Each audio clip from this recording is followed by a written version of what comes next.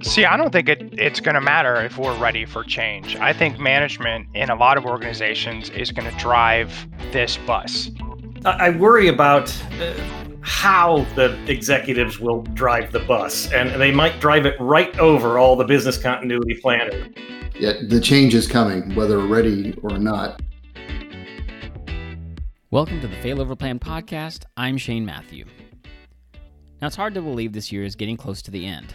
And as business continuity practitioners all over the world are still firmly battling COVID impacts to their businesses, there seems to be enough of a lull for us to begin considering what is ahead for us in the industry.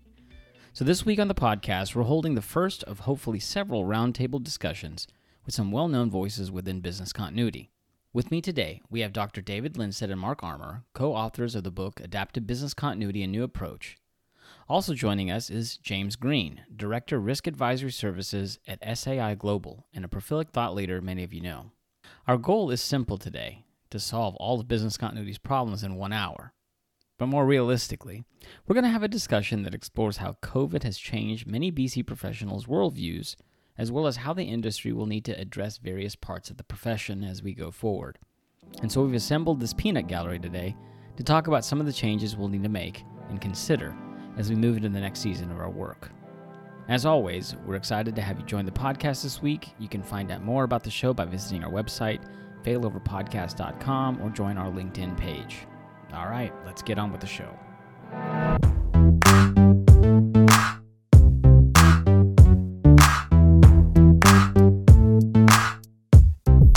All right, well, welcome to the show, everybody. We are excited to have our guests, James Green, David Lindstedt, and Mark Armour with us today. So this is what I'm calling, I've put it on the books as the super episode. This is going to involve a lot of discussion, a lot of big names in the industry here. And we brought everybody together just to really have a conversation about 2020. And I know everybody's probably saying boo already about 2020, but we wanted to talk today with these two gentlemen about what's going on and what are some of the things we would do differently if we were in charge. What will we do differently? Well, we're not in charge, but we definitely have some ability to kind of influence and involve each other in the discussion. So let's start there. When we look at 2020, you know, I'm going to start with James. And James, what would be the one word you would describe 2020 as it relates to business continuity? Okay, not just the nonsensical era we're living in, but when it comes to business continuity, how would you describe the industry this year? In one word that I can use on the air, I would say chaos. All right. So why do you feel that way? I mean, is it something you've seen personally with clients, or is it just... Well, because I wanted to use two words, but you only gave me one word. So I picked chaos. 2 words I would say for our industry as a whole, my 2 words would be missed opportunities. Wow. Okay. All right. Any comments from Mark, David? Any thoughts on that? Agree, disagree? It's a lot of missed opportunities. Tough to argue with that one. Indeed. Yeah. Well, I mean, did the missed opportunities occur this year or in all of our planning and preparedness efforts, right? Yeah, I think, yeah. You're right. All right. So David, what about you? What do you think? What's the one word that describes? I'm going to go with consternation, which is an odd one, but there's just a lot of sort of shock and disbelief and uncertainty. And I mean, we all have sort of change fatigue. We're not sure of really the reality of a lot of the situations and what we ought to do. And one group says you should do this. One says you should not do this. So there's just a lot of consternation at a real psychological and corporate organizational level. Yeah, I agree with that. It's definitely seen in the way we're kind of seeing some of the ramifications, the outcomes of this is that there is a lot. I know James, we and I have talked about executives and some of the consternation they've shown and demonstrated to you. But let's go to Mark. Mark, what would you say is your one word? And remember, no cursing is allowed at this point. Oh, man. Yeah, podcast. Otherwise, iTunes will kill me. Reduced my vocabulary by half. Thank you, Jane. One word I would say outlier. I think Interesting. what James and David said is accurate, but I think part of that applies to really any event that we're dealing with. COVID is unusual in that we're all experiencing the same thing across the globe, maybe at different times, but we're all really experiencing the same effects. And this is an outlier both in terms of our experiences and the impacts and effects, but also I think this is going to be maybe a game changer for the business continuity profession, because we are learning, I think, some of the same lessons we've learned in past events, but now everybody's learning them. So we kind of get an opportunity to really see that what we're experiencing is the same as all of our counterparts across the globe. So do you think, and this is out there for all three of you, do you think the industry at this point is ready for change because of this event? Or has it always been kind of on that precipice? What's different? I'm not going to say ready for change, but I think what I would say is it's primed for change. So at no point in the business continuity profession have we been in a position where I think people are at least willing to accept change and acknowledge that change is necessary. So primed, I think, is probably even if we're not ready, I think change is probably going to come, and I think no better time than now. David, what do you think? Well, I'll go with the half glass empty answer. I don't see it. I don't see a lot of people clamoring for, wait, that just didn't work. There's got to have been something better. There's certainly a lot of, not quite blame, but, blame, like, if only executives would have listened, if only I would have had more money, if only they would have pulled the document off the shelf and used it. But I think that speaks to the systemic problems within the industry, not a sort of a Band-Aid problem. I see a few people like, hey, that didn't work, or I got fired, or I'm a business continuity person and I was never called in to help with our response activities. But I'm not seeing sort of that deep search for there's got to be a better way. I agree with you. I mean, in fact, I was just going back through some of the social media postings and stuff that I've been reading off and on over the last few months, and I really haven't seen much. I haven't seen much where somebody explicitly said, beyond maybe our voices, that, hey, this, we didn't do so great, or I didn't do so great. I mean, I guess that's the intrinsic nature of being, self-reflective. If you're not going to be able to really be open to that concept that maybe you can done better. But I haven't noticed it. James, have you noticed that? See, I don't think it's going to matter if we're ready for change. I think management in a lot of organizations is going to drive this bus. There's a lot of organizations I work with and talk to that, like I said, we've had management in those discussions for the first time ever. They're not happy with how the response was. Even as Mark said, yes, this is an outlier. But now you have a lot of management for the first time realizing, hey, this framework, structure, program didn't meet my needs, and I'm going to change it. So we as business continuity professionals, if we're not ready for that change, we're going to be left behind, I think. Yeah, I agree with that. I think James articulated my point better than I did, which is, the change is coming, whether ready or not is irrelevant. I think it's going to be driven. To David's point, I think we need to look at, well, who's speaking. We're hearing from the industry leaders like BCI and DRI, and from a lot of big name consultants. And I don't think that there's much incentive for them to paint a different picture than they've been painting for 20 years. I worry about how the executives will drive the bus, and they might drive it right over all the business continuity planning. I suspect that one of the things that we better be prepared for is the thought that, well, look, I spent this money in business continuity. It didn't really help me. They weren't involved in the response activities. So, look, we'll relegate them to regulatory and compliance, check the box work so that I can get the regulators off my back. And I'm going to focus more on crisis management or risk management or resilience, which gets us in a rabbit hole that we probably don't want to go down. But I worry that business continuity clearly did not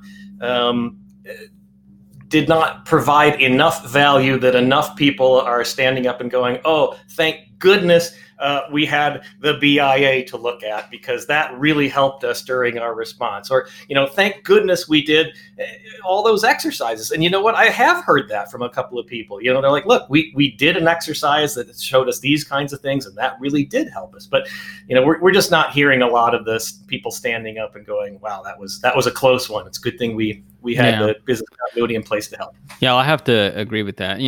There's one client a prospect that we talked to recently that they were saying, hey, we want some help with our business continuity program, but we don't want to do it in the traditional sense. Okay, and literally that's all they said. They were like, I pressed them a little further, like, okay, well, what do you mean? Do you want a program with based on a business impact analysis and then a business continuity plan? And he's like, yeah, I really don't see the value in the BIA. That was is that quote. So, David and Mark are just jumping in their seats right now. Do you have a name, a reference maybe? No, I'm not giving any references. This is my client. No. Would you like to share the name and phone number of that prospect, Shane? Right. So, no, but when I digged a little deeper, he said we had basic BIA data from the past. We did not reference it. But beyond the BIA, he's like, I just feel like there needs to be something different. So, I'm seeing that this experience has maybe reflected that, because we've now had a couple of different prospects come in and say, we want help with a program, but we're not quite sure. We just don't feel like, we know what the past type of approach is really relevant or applicable to us. We had to make a lot of things from scratch, so my point is, okay, we're at this place now where we've had a major event across the whole globe, and we want to say move forward. How would we steer the ship is the question of the day. And then that's what I think these three gentlemen here are going to help with this conversation. So we discussed and decided that we're going to talk about a couple of key topics that are common to business continuity.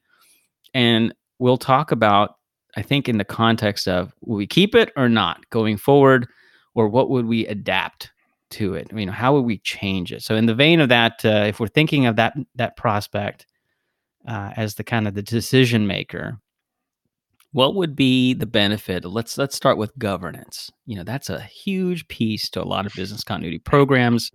In a lot of ways, it's mandated. Let me hear from you three.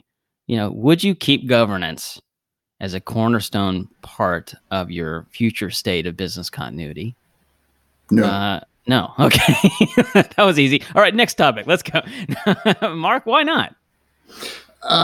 We need to figure out what we need to do first. There may be a role for governance, but the governance frameworks that we're all following today provide absolutely no value other than just to provide assurance that you're in compliance with whatever the standards or regulations say. But those standards and regulations are dictating an approach that is not delivering value. James, what do you think? Well, yeah, I think there's a big difference. So when you talk about governance and you go to a company and say, what is your BC governance? To Mark's point, there's a lot of companies who governance for them is just, are we in adherence with standards? Are we in adherence with our own controls? And then other organizations, for them, governance is, do we have the right stakeholders at the table? So I certainly wouldn't throw governance out, but I would like to redefine what governance really is. Right? For me, it's not about, we have 487 controls. Do we meet them all? That's a compliance and audit issue, and that's completely different from me. Governance is, have we properly determined what's out of scope? And they're like, well, what do you mean? I'm like, well, if you don't even know what's in scope, how do you know what you're building a program for? And you'd be surprised how many people say, well, we've never even thought about that question.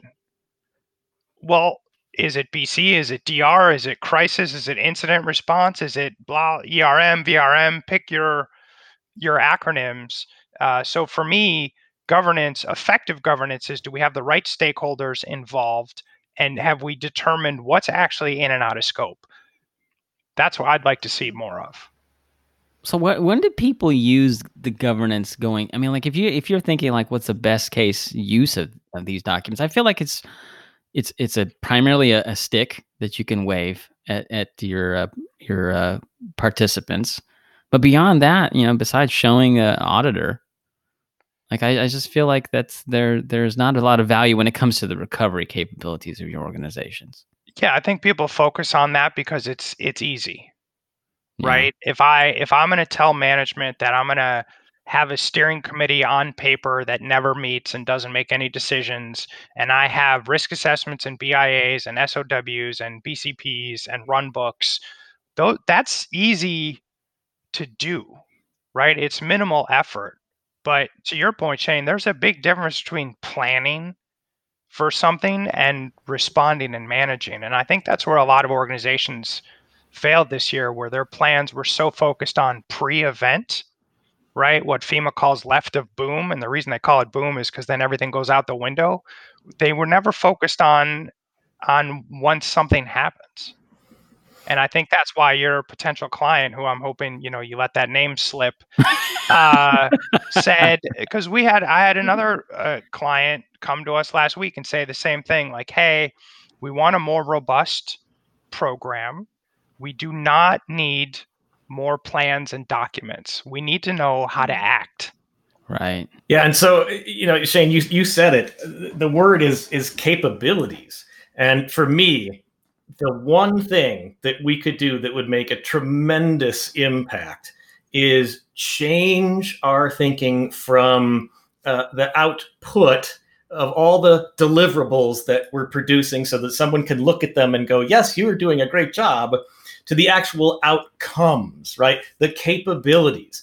So, and this has to go up and down and out and over and all the places, right? This has to be for audits and compliance and managers and governance and standards, right? We've been so used to counting things that we can see, right? So, and if I'm a company looking at another company or a merger and acquisition, I want to say, can you show me the plan for business continuity? Well, that's ridiculous. Nobody has the one plan for business continuity. And if they do, it's a binder, and guess where that goes on the shelf and nobody looks at it, right? You've got to look at the capabilities of the organization to actually continue business and or recover its services. And that is going to mean a lot of different things depending on the organization and its culture. And we're not going to be able to just look at a lot of documents. We know of departments that are fantastic and can recover with no documents, and some that have 100 documents and can't do anything. And so this has to be the one thing that we switch in our thinking is, okay, it's not like the baking a cake. I can't do this BIA document and this risk assessment document and this thing. And this is my big concern with ISO 22301, which is suppose I'm worried about a supply chain vendor, one of my critical vendors. And I say, look, I'm worried if something happens to you that you won't be able to get the things that I need. Now, if they pass ISO 22301, should I sleep well at night? Well, it just means that you're able to do the deliverables that are outlined in there, but it doesn't show me any confidence that the capabilities are there. And we can talk, and I don't want to go too deep anywhere you don't want to go, but let's talk about for a minute the audit and regulatory and compliance. If I'm doing enterprise risk management, what I look at are controls, and James used the word, and that's got a positive and a negative piece, but at least for controls, it's not just documents, right?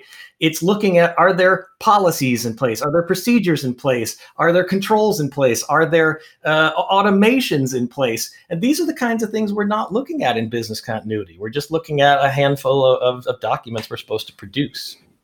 Yeah, I mean, I would argue that auditors really don't care about capabilities as much, though, right? They're looking to see, do you have the check the box stuff? So, like, how do you deal with that?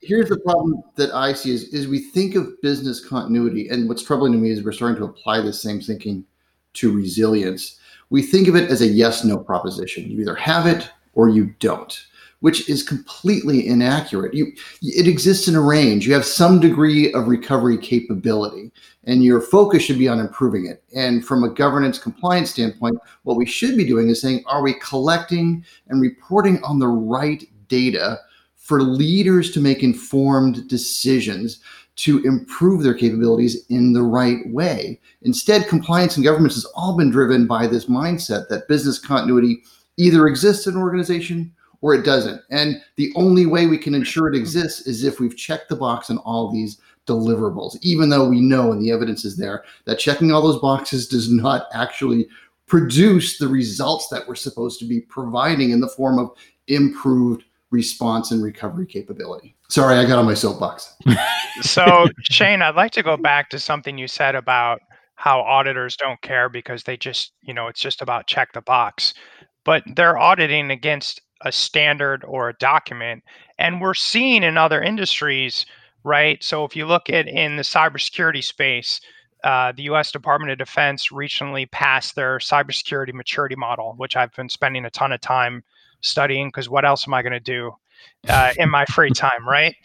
And they're requiring, if you want to be a contractor with DoD, in 2026, you have to have a level 1 to 5 maturity. And what I really like about their models, because there's all kinds of models for our business out there, right? And our profession, their model looks at practices and policies. So to move up that scale from level 1 to 2 to 3 to 4 to 5, yes, you have to have all your documents and controls and policies and stuff. But then you also have to demonstrate that you practice those, that you can't just hit any maturity level just on documents. Right. And I love that idea of measuring, like Mark said, looking at the resilience of an organization. Do you have documents and stuff and framework is part of it? Can you actually act? Do your employees actually follow them? Do you have practices?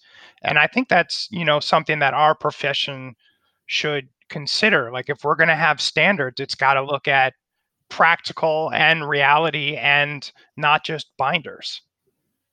Yeah, I agree with that. I mean, I think that would be helpful. I really have started to turn around on the idea of capabilities because there's, I think that's the biggest weakness that a lot of executives, as we've discussed earlier, really highlighted was yeah, we had all these plans, but what did they do for us? And I think that's a big miss with governance too, is not only determining what's in scope and out of scope, but where do you want your program to be? Most companies have no idea. Do you need the bare minimum? Do you need world class? Do you need best in class? Do you need somewhere in between? If you don't even know what you're trying to build to, how are companies getting there? Yeah. If they don't even know where they are, how can they even hope to begin to build towards an objective?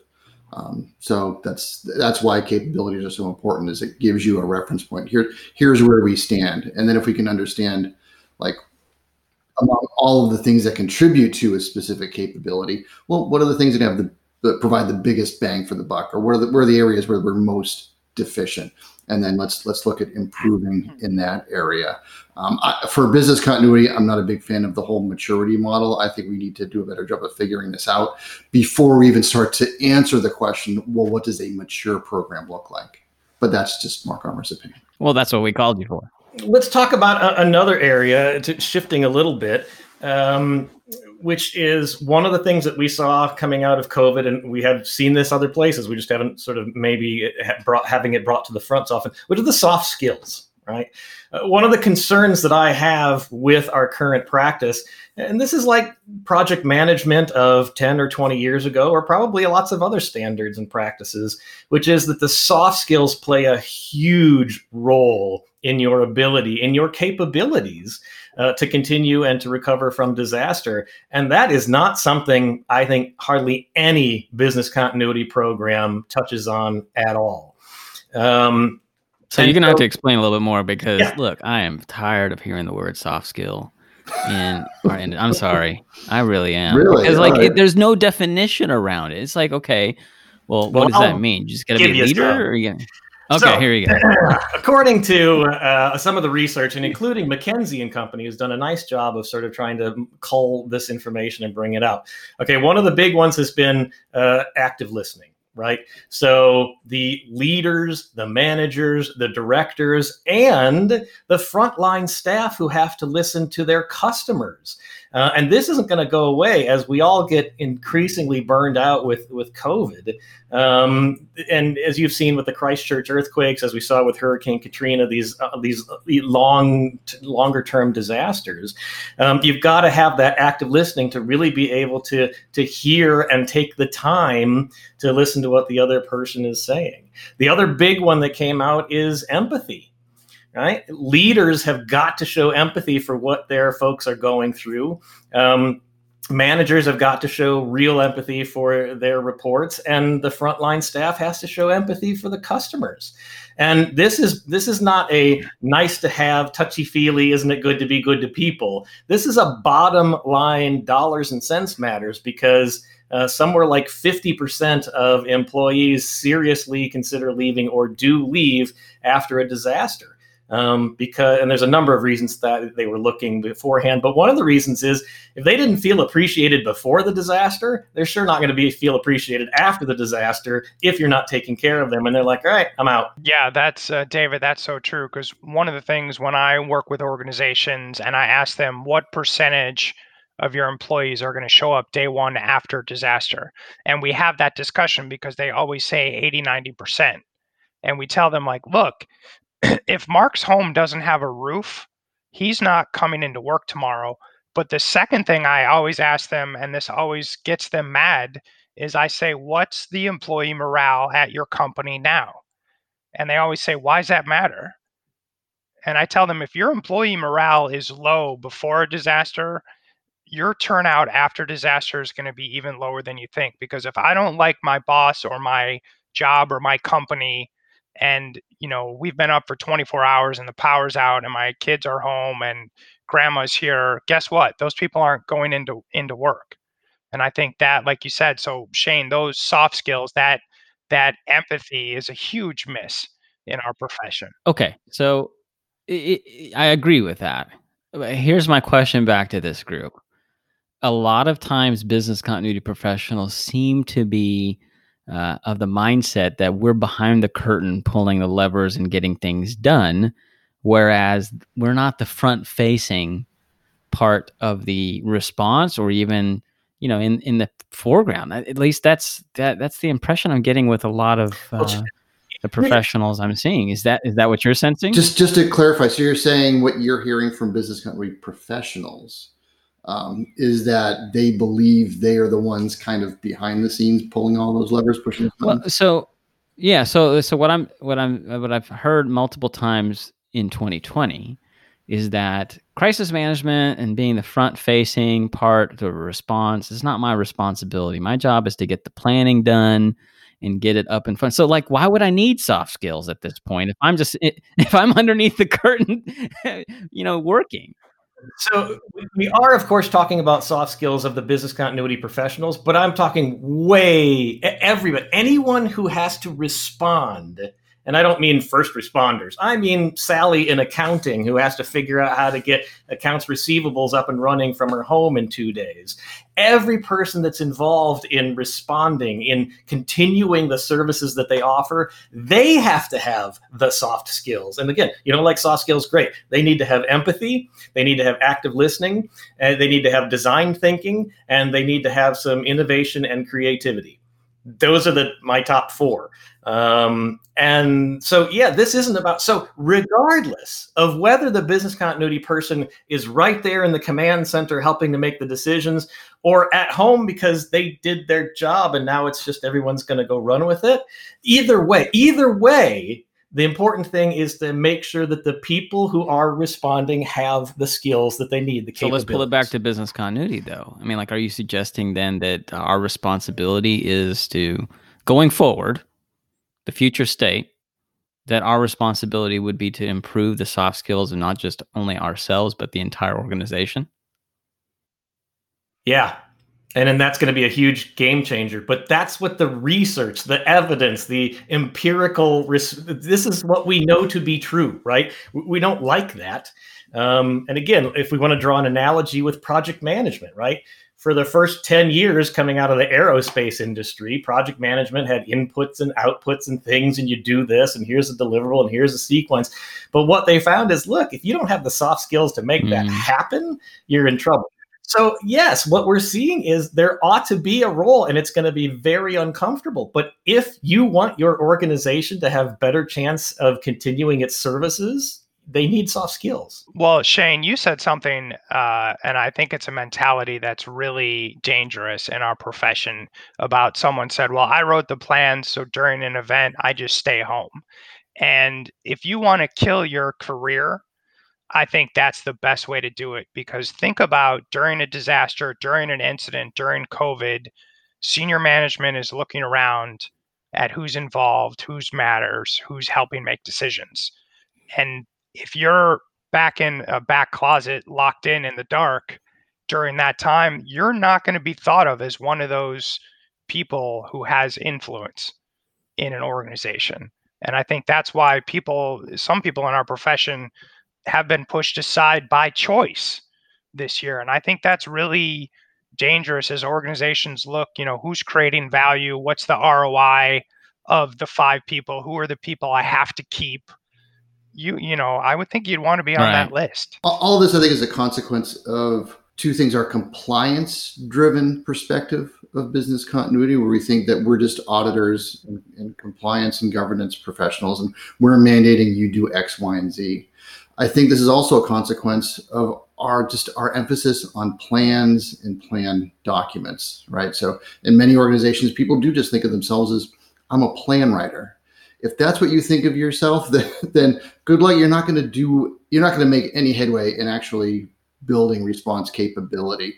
And I think so, to James' point, right? If we think of ourselves as the owners of the plans and then we just hand those off to other people to execute, we have it all wrong. What we need to be doing is providing support to other organizations, not just to build their plans, but for them to kind of understand, take ownership for, take responsibility for the improvement of their capabilities. I'm fine being kind of behind the scenes and maybe even being a bit of a facilitator. I don't look at myself as a decision maker when it comes time for a disaster. I'm simply bringing the right people in and letting them make the decisions. But really, my job is to give them the skills, to give them the understanding, to give them the awareness and the data they need to make informed decisions for themselves. And a consequence of that, right, is that they are going to be basically better prepared. They will have put the appropriate level of thought into this. They will have made the right decisions around where they need to improve, whether it's soft skills, whether it is procedures, whether it's resources. And as a consequence, they are better prepared and they're in a better position when those events and those disruptions. So let's talk a little bit about planning. Like you brought up that topic. So in the future state, taking some of what we've learned now and moving forward, what would be the planning capability that we're trying to achieve? I mean, it's not governance. I know we've already talked about the fact that just simply having a checklist based or a check the box type of plan is not helpful. But what would be the capability that we would want to see in our planning efforts going forward? Well, it's those capabilities which come together that make a department more able to continue its businesses, its services following a disaster. And this is where it gets, this is where it gets interesting and where it gets tricky. And it's simple, but it's not easy, which is, look, the kinds of capabilities I need to build in a top-down steam generation plant is going to be different than a child care center or a hotel or a teaching facility or manufacturing or military. So whatever those things are, and this is again where it gets a little messy, and which is why we like documents instead of the messiness here. But in some departments, it's going to be the ability to get their staff to be able to make decisions and take action without immediate directions. With some, it's going to be just the raw resources. Like, hey, I don't have a laptop to go home. Like, that's the thing that I need, or I need an encrypted or check printing stock in another location, or it's just the team doesn't have the fortitude to be able to act in a crisis because they're so downtrodden, or the morale is so bad, or whatever, right? So unfortunately, I imagine the English language doesn't help us in this part, where planning is so much associated with plans, which is so much associated with document. And we need a different word here. We want to talk about capabilities. So what is the verb where I am increasing capabilities over time? We don't really have a good verb for that. It's preparing, but that makes it sound like we're building bunkers, and that's not good for any of us. So our language is sort of working against us here, but it would be helpful to find a new magical term to talk about, what we're doing is improving capabilities. And maybe we borrow some language from Six Sigma, where we talk, or Lean. What we're talking about is improving our efficiencies and our capabilities to respond to adverse and complex circumstances. And this is something we haven't gotten into either, which is not only are we seeing an increase in the impacts of disasters and we need to prepare for major incidents, but we're seeing organizations just having to deal with the day-to-day massive complexity of what they do. And you have mergers and acquisitions and disruptive technologies and marketplace interruptions and all of these types of things. It would be nice to be able to dovetail that we're not preparing people just for the smoking hole, just for the big disaster, just for COVID, but we're also getting them all ready for adverse and complex circumstances. And that doesn't have to be a disaster. That could be a merger and acquisition, a disruption, senior leadership all getting fired because of something, So there's a lot more that we can talk about, but we've got to change this language. We got to change our word. We're not planners, right? Get rid of that. We're capability improvers. Whatever that language is, and again, it's sort of working against us. Yeah, Shane, I think a lot of organizations and people in our profession, those plans are the end game, and they're not supposed to be, right? Like David said, the goal of our profession is, do you minimize disruption for your organization during any event, whether it's malware, brand erosion, reputation, your whole C team getting fired, merger and acquisition, smoking hole, regardless of what it is, are you helping increase the capabilities to minimize those disruptions? And for a lot of people, they just start and end with plans, which, we all respect in regulated environments. Right now, you have to have those. There's value to plan and document, but that's not supposed to be the end game. And I think that's where a lot of organizations, where something like COVID really turned everyone on their head, because you have this global pandemic, you have a 1 in 100-year event that affects the globe. And if all you live and die by is your plans, I guarantee you didn't have global pandemic plan, right? And so that's where we've seen a lot of organizations choke, is that plan, that document, that RA, BIA, BCP, which has value in a lot of cases, that was the end of their journey. I'm going to disagree with James a little bit. I think plans have limited value. I'm not a big fan of plans. I think the value is perhaps in the planning process, but I think we place too much value in that end result. David was searching for a term. Maybe that term is preparedness. Maybe it's readiness.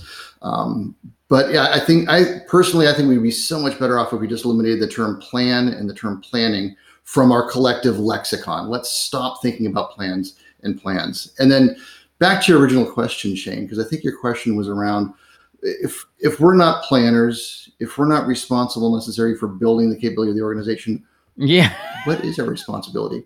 What should we be doing? And here's how I see what we should be thinking about, what we should be responsible for, and how we should be thinking about our profession. And that's this: we should be collecting data, and we should be able to analyze and report that data to give leaders and managers the information they need to make informed decisions about improving their recovery capability. And that's it. Now, there's lots of skills involved in how you report that data. We also should be supporting organizations when they make those decisions. Hey, we're gonna obtain some resources, or we're gonna improve some competencies here. Do we necessarily need to be experts in training and building soft skills? I don't know. That's maybe a question for a future super podcast, but maybe we need to be able to pull in the resources that have that level of expertise. So we should be supporting organizations when they make those decisions, but ultimately our primary focus should be being able to collect data in the right way, and then report it in a way that it's very transparent. It's very easy for leaders to understand, so they can make the decisions about where they're going to make improvements, how are they going to make those improvements, and then how they're going to measure that improvement over time. But insightful data, right? Yes. Mark, Yeah. I think that's a lot right of data. During a disaster, if I tell Shane, the CEO, hey, 38% of our departments have updated their plans in the last 3 months. Yay! That doesn't allow management to make decisions. So Exactly. I love, your thought about we need to gather data, we need to share data, but we need to be sharing more relevant and insightful data. I think the data is important. I think also another, from a capability wise, I feel like there needs to be the ability for a department, for example, to be empowered to make decisions and understand how they make decisions, right? Within the context of a giant disaster, we cannot expect a plan to dictate every single step for a unique situation.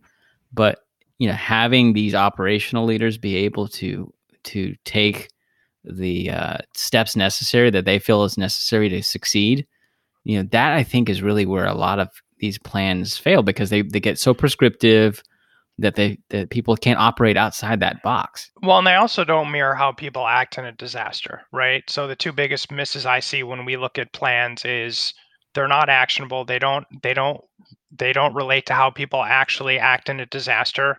And then going back to David's soft skills, they don't match the culture of the company. So I was working with one organization. They're very touchy-feely. They're very collaborative. Everything's by consensus, right? That's how they run day to day. That works for them. That's awesome. And then all their documents are based on ICS, so you're going to tell me that's not going to work. 360 days of the year, the 5 of us get together and decide the direction of the department. And then 5 days a year, Mark comes in and says, I'm the incident commander, do what I say. It doesn't work. And I think there's a huge miss there where does your framework, philosophy, plan, document, whatever, does it match your company's, your organization's culture? Right. I work with some companies, they're defense contractors, they're a ton of former military, ton of former law enforcement. They love ICS. God bless you guys. Use ICS, have your top down, one up, one down. It fits their style.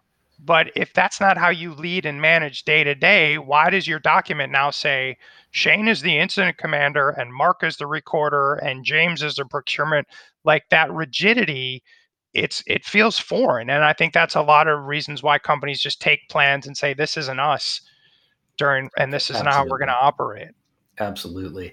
And, we've been thinking a lot more about, okay, what we need are the guiding principles, the rules of engagement. There's all sorts of words, but, you mentioned military and, think about military or sports or aerospace or, if I have a group of people that have to go and achieve an objective under the unknown circumstances and adverse conditions and complexity, I don't write a long list of here's how you're going to do that, because they're not going to know. Yeah. What you set out are the parameters, right? Like, here's your big objectives. Here's your big missions. Here's some things you can't do. And then, and scope, let those be the guide rails. And set those guide rails, but then let them go within the guide rails to make the decisions, take the actions, and be innovative and creative and respond to the situation, because they're going to be the eyes on the ground, the boots on the ground, because they're going to be the one who are going to have to make it happen. And that's what we do with military. Now, we train them, right? Okay, let's think about what happens if we lose the building. What happens if we lose people? What happens if we lose our supply chain resources? Good. Let's think about those. Let's explore those. But that doesn't end up being a punch list of here is how we're going to respond. Right. And do they have the resources, right? Do they have the equipment they need to be able to do these types of things? So as we look at these capabilities, right? We got the resources, we have the procedures, we have the crisis competencies. And we have these guide rails, these guiding principles, rules of engagement, which set them on the right track to do what we want them to do. And then leadership can feel a bit more comfortable in empowering them, because you're not allowed to go do anything and spend all my money and make any kinds of decisions. But within these tight parameters, yes, we want you to, because there's no way the C-suite can call every single person that needs to do something and tell them how they wanted to do it. Even if they wanted to, they can't do it. Yeah. So James made an excellent observation, right? Which is you can't expect a framework that works in one organization to be implemented in another organization for it to function the same way. And this is again where we need to really change how we think about business continuity, because I think we believe that we're the experts. We can develop some kind of framework or some kind of process that, as James already alluded to, we train people on once a year, and yet 9 months after that training took place, we expect everybody to remember that training, that 1 hour training session that took place in the middle of a Wednesday back in July, and be able to follow it succinctly. And I personally think that's ridiculous. What we need to do is understand, well, what's instinctive for leaders and managers and the frontline employee? What would they intuitively do if they came to work in the morning and they experienced some kind of disaster? And then we need to say, okay, if that's what everybody's normally going to do, how can we improve that? And again, rather than saying, okay, we're going to put in this whole new structure that's going to make it all better, we need to say, you know what, that's not going to be intuitive to people. We need to start with where they are and then make small tweaks along the way and reinforce that with practice. Maybe reinforce that with actual events. So David already talked about, we shouldn't be planning for the smoking hole in the ground. Business continuity has all sorts of value it can deliver when there's a power outage or when there's some kind of strike to our public transit system and people can't get into work. Maybe it's a network or application outage. If we provide more opportunities for us to execute against this, more practice opportunities, more learning opportunities, more opportunities to reinforce maybe the small changes we've made along the way. And then the other key component is what you mentioned at the start of this question, Shane, which was empowerment. Again, we sometimes set this expectation that either we as business continuity professionals are going to come in with all of the answers and all the information, or all of the answers and information are going to be in a documented plan. And instead, we need to reinforce the message that, as a manager of your department or as a leader or as a supervisor or a team lead, you're responsible for making those decisions. And yes, if we need to actually delegate or explicitly authorize some level of authority or responsibility, let's do that so that people are empowered and they have the responsibility. And it's clear to everybody that, if they don't have communications and this happens, they are free to do what they need to do. And so this gets us all the way back around to James's and Shane's first point about governance and the question of, well, what does governance really want business continuity to do? And, one of the Heath brothers, I can't remember which one, they wrote Decisive and Switch and some of the others. They just published a book called Upstream. And one of the things that they talk about is most systems are engineered, and probably not purposefully, to generate the outcomes that they are generating. Right. And what we have is a system in place for a host of reasons that incentivizes documentations and plans and deliverables.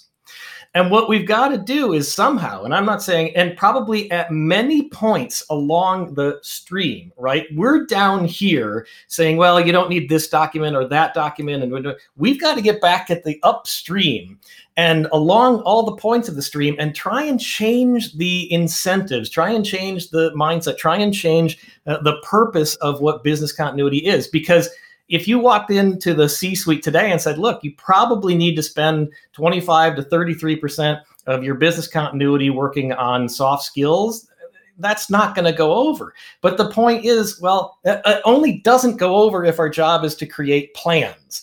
If our job is to continuously improve capabilities, that makes a lot of sense then. Yeah, and David, I think that's a lot easier to do in non-regulated environments, right? So what I see, working with different companies, financial services companies spend the most money on BC because they're the most heavily regulated and they're the ones who have the most paper.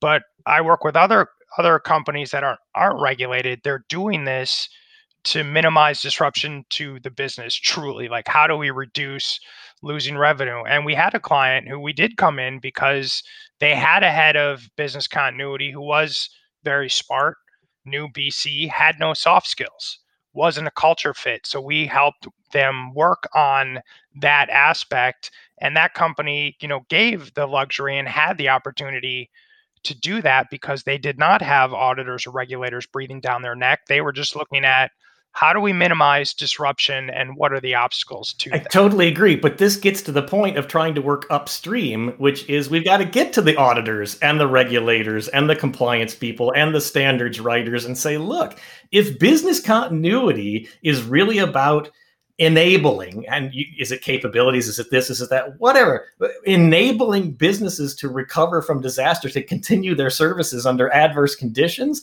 we ought to be doing some different things. And that means that the auditors and regulators ought to be looking for evidence of those different things. And so, yeah, right now, you got to do the compliance because you got to. But can we, change the minds of the compliance and the auditors and the leaders? I mean, and two, if the leaders push back, if the C-suite push back enough and says, look, I guess I'll do this compliance thing if you want me to, but I'm way more interested in keeping my shareholders, my stockholders, my board members in the green, then we're going to do some different things. We have to. Yeah. Yeah, and I really think what you're going to see as a result of this year is there's going to be a lot more regulations around BC because this is how the market works, right? After WorldCom and Enron, you had Sarbanes-Oxley come in. If we all remember what happened when that went live and how that disrupted business, and did that mitigate fraud or risk for shareholders? It didn't really. After Superstorm Sandy, you saw a lot of the federal, apparatus, OCC, and all these things put in all these requirements for the firms that got hosed in New York City. Did that mitigate risk? I don't think it did. And I think you're going to see a lot more, now people are like, why didn't we see this coming? And the natural reaction, unfortunately, is more regulation. And now's the time to make sure that it's effective regulation and not just more. I mean, the company I worked for in the early 2000s, when we went through Sarbanes-Oxley and we spent 20,000 hours becoming compliant with that regulation, did that make one shareholder safer? I don't think it did. So, and I worry about seeing that in our industry of the Sarbanes-Oxley of risk coming down the pipeline for all the companies that took it on the chin this year. And so now we get to the absolute deepest level, which is, what is the meaning of business continuity? What is it supposed to do? How is it supposed to serve? What is the value it's supposed to provide? And until we can properly answer that question in a way that's going to drive change, we may not get to that change. If business continuity is about creating documents and business continuity didn't help us during COVID, well, there's only two answers to that problem. Either they need to produce more documents because we didn't have enough, or they need to do more of what they've been doing. Not enough paper for this. There you go. We need more paper. That's a takeaway message from this episode, everyone, is that we need more paper. More paper. This podcast brought to you by the good folks at Staples. Right. Yeah. At the lumber industry. David raised at the important part, which is we need to change business continuity's value proposition. I think for too long, business continuity has been predicated on this belief that it is needed for organizational survivability. That without business, and we see this in the scare tactics and the myths that exist within business continuity, that if you don't have a business continuity plan, your organization is going to die as a result of some kind of disaster that may befall it. I work for Brinks. Brinks has been around for 160 years. I've only been around for the past 7. If they needed a business continuity plan to survive, they would have gone under long before now. We need to think of business continuity really as a reduction in pain when disasters and disruptions occur. That's where our value proposition lies, is not ensuring the organization can survive another day when something happens. It's when that disruption happens, it's making it less costly. It's making it so the organization doesn't lose customers. Maybe they can actually pick up market share. Maybe they're in a better position to provide improved or changed services and products. That's where we need to work. And if we look at it that way, I think we're in a better position both to practice our improvement and better measure our capabilities. We can actually better measure business continuity's value, right? Because we can measure organizations that all suffer a disruption and see, oh, well, did they lose market share? Did they lose customers? Did they decrease revenue as a result? And what did their preparedness and their readiness look like prior to that event? And now we can start comparing and contrasting organizations and their relative experience following those events and come up with really what are the solutions that provide the best results. So let's end on this topic right here. So you've brought up a variety of improvements to the industry. How does that translate into action? Okay, because it's great for us forward to feel like, hey, this is good. We'll implement it in our programs. But I feel like it has to be that the industry itself or the industry bodies have to come along for this ride, for this to change. Is that a realistic possibility? Now, everybody tread lightly here. So you're starting with a nice light topic. Yeah, now we go at the end with a light one. I think you have seen some recognition. So I know David is a BCI fanboy, loves BCI. But, objectively, they have recognized over the last 2 years, they had their path to their different levels, right? CBCI, MBCI, FBCI. And then they realized there's not enough there. And so they came out with recently, and I really like this, the competency framework has much more texture and color outside of just block and tackling in the profession. It incorporates leadership aspects, management aspects, understanding the business. And so I think you are starting to see some organizations at that level recognize that, hey, maybe trying to be like the accounting function where you just have this standard rigid across all industries is not working. And that's the biggest miss I see. Like I told you guys earlier, is that you were a business continuity professional in a hospital, and now you're a business continuity professional at a retail company, and you're trying to do the exact same things. And it goes back to what Mark said. What is that organization's pain points, right? And you build your program around that. And that's what I would recommend companies do. And that's what I do the first thing when I sit down with a company. I'm trying to find, what are your pain points? Why am I in the room with you? And the answer, I don't know what the answer is yet. I don't come in with a preconceived notion of what the answer is because I don't even know what the question is.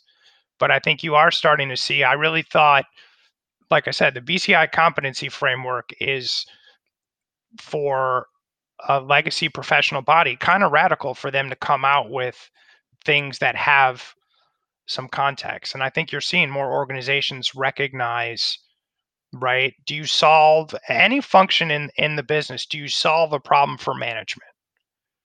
Right? Yes or no? And we need to answer that question. We need to even know what that question is. So going back to the idea of how the industry itself can influence this or be involved in these types of changes. I mean, there's no incentive. I'm sorry. I agree with James that the BCI is going in the right direction, and kudos to them for finally catching up to what David and I have been saying for years. But when I look at the research that they continue to provide to the industry, it's how do they collect that data?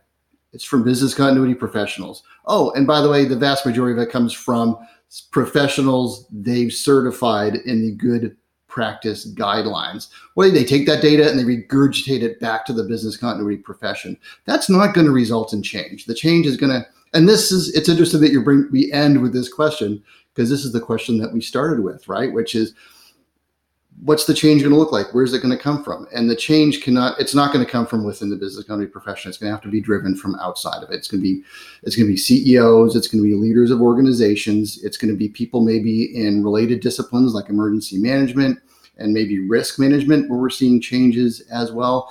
There's no incentive for the leaders within business continuity to change, because they've been promoting one approach to business continuity for the past 20 plus years. Is there any incentive for them to turn around and say, we got it wrong, we're going to change direction? Of course not. They're going to make small tweaks to what they recommend, and that's going to be it. If we're going to make substantial change, it's not going to be within business continuity. David, what do you think? You've been very noticeably quiet. If I knew the answer, I'd be out there doing it. I think I agree with all the things that we have all said this entire conversation. The system is created to produce the outputs that it has been producing, and the incentives for, the incentives to create documentation, the incentives to do the regulation, they're all baked in right now. So, again, I go back to James's bus. I think the bus is coming. It's going to run over everybody. And what's going to happen, right? We're going to move towards resilience. That sounds a lot more interesting than business continuity or disaster recovery. Who doesn't want to be resilient? That's proactive. That's wonderful. Unfortunately, no one on the planet knows what resilience actually looks like. And now we're back to the data, right? We don't have the data that shows us what makes a company, and we've seen research on the fact that there isn't research on this. So I think that's a set point. We don't know what resilience is, and that's going to move us away from business continuity also. It's going to get us into a whole bunch of an interdiscipline of different kinds of related disciplines. I don't know where the change is going to come from.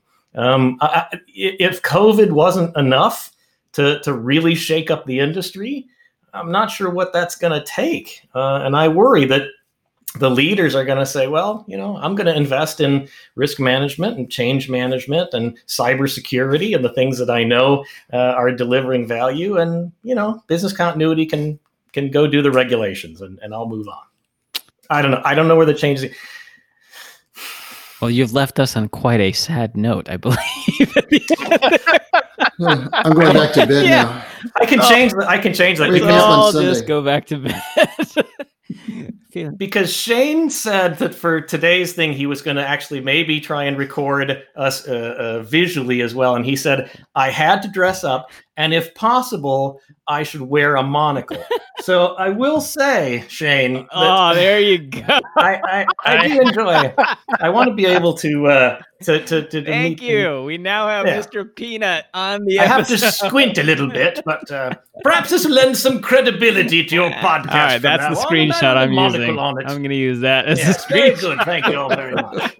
Well, gentlemen, thank you Yes, for joining me today. I think we probably pull back layer one of the onion that will require a continued analysis and thought, but it's been helpful to have this discussion together, because I think these types of discussions are really necessary and need to be visible, because I think there may be other people who are feeling similar thoughts. I know we're in a situation where the unknown is still quite a bit big, and we're seeing some of the ramifications of change, or the need for change become more apparent. But again, I think we're still in that stage where I'm not sure what the next few months will hold for the industry in particular. But I'm hopeful. Thank you to the three of you for joining us, and I hope we can have another conversation like this soon. Thanks, Shane. Thanks for hosting us. Appreciate it. Thanks, Shane. Thanks for joining us this week on the Failover Plan podcast. You can find out more about our guests by visiting our website, failoverpodcast.com. There you'll find several links that will help you get a hold of them if you have any questions, or if you want to tell them they're way off. This week, send us the name of a BC professional you'd like to hear from on a future roundtable, and we'll see if we can make it happen. Thanks again for listening, and remember, why learn how to do something on your own when there's got to be someone else who may have already learned this the hard way?